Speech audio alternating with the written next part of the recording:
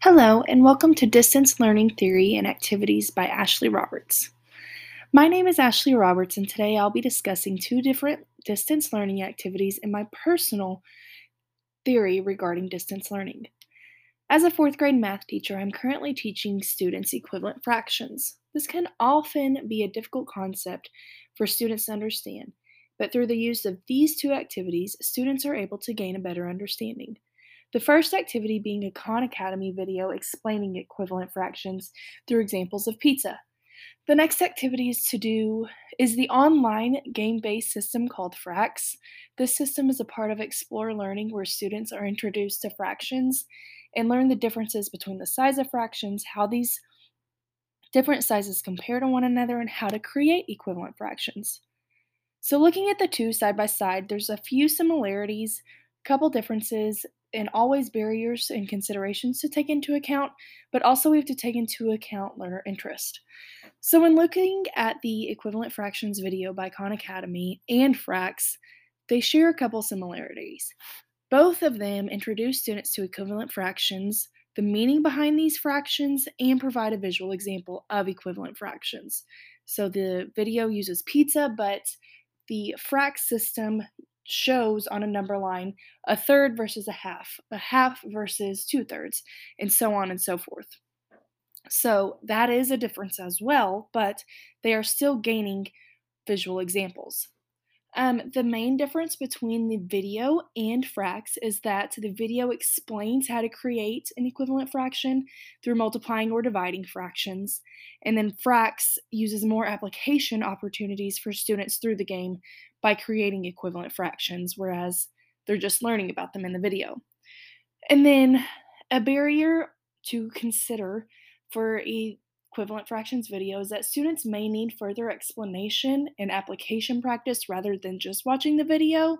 And then for Frax, it may require an account bought from a learning institution. But students enjoy the video because they're able to enjoy watching video and learning new content, especially when they're able to connect that new content to real life examples such as pizza. And then for Frax, these students enjoy game based learning, learning new content through a fun and interesting game, and being able to work at their own pace of the game.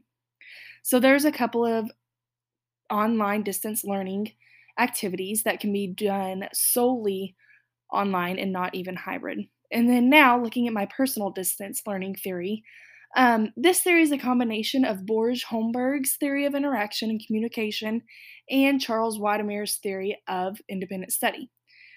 So, my theory consists of distance education is meant to be done on one's own time to make the learner's learning more meaningful and impactful to them. Distance learning allows learners a wide range of choices as to how and when they complete their work.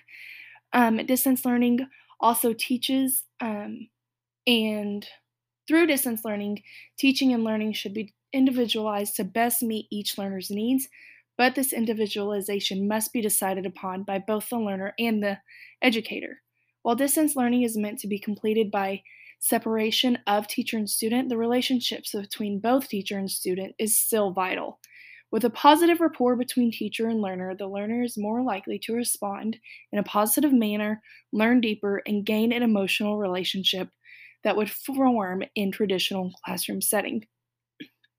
So while distance learning is meant to establish independence for students, there will always be various populations and obstacles both students and educators must overcome. For the educator, one must consider special education services, English language learners, or English as a second language student, and various socioeconomic statuses for students. When considering the different populations of students, this allows for the educator to provide more individualized content for all students, no matter the demographic. This individualization for students aligns to my personal theory regarding distance learning by creating content that is student centered.